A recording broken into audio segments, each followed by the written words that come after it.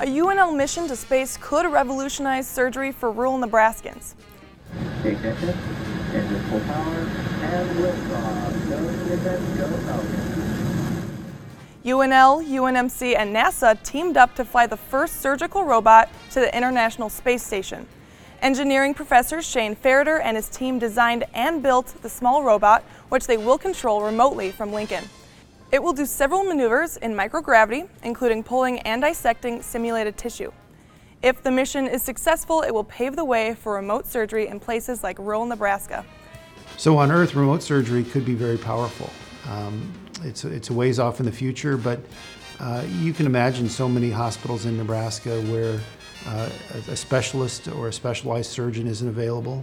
And if you could have someone dial in from a distance and assist with the surgery, we could get people to stay home and get better access to the care they need where they live.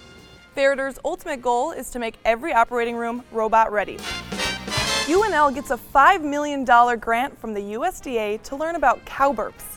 A Husker research team studies animal genetics, nutrition, and the gut microbiome to find ways to lower methane emission from cattle.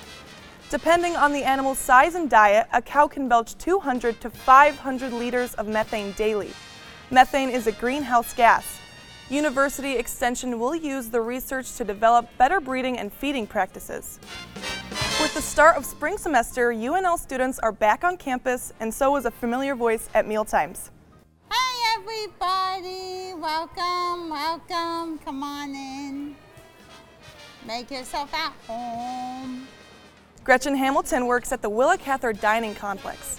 Most days she serves desserts with a side of cheer. Her favorite part of the job? Getting to know the students. I love UNL college kids. We have the best kids in the world. They are so kind, they are so nice.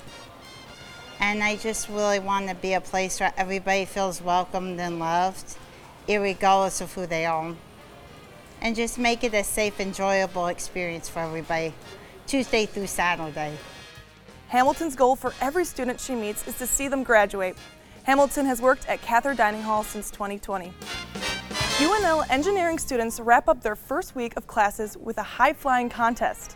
About 50 students, faculty, and staff launched paper airplanes from a balcony in the atrium of newly opened Hewitt Hall.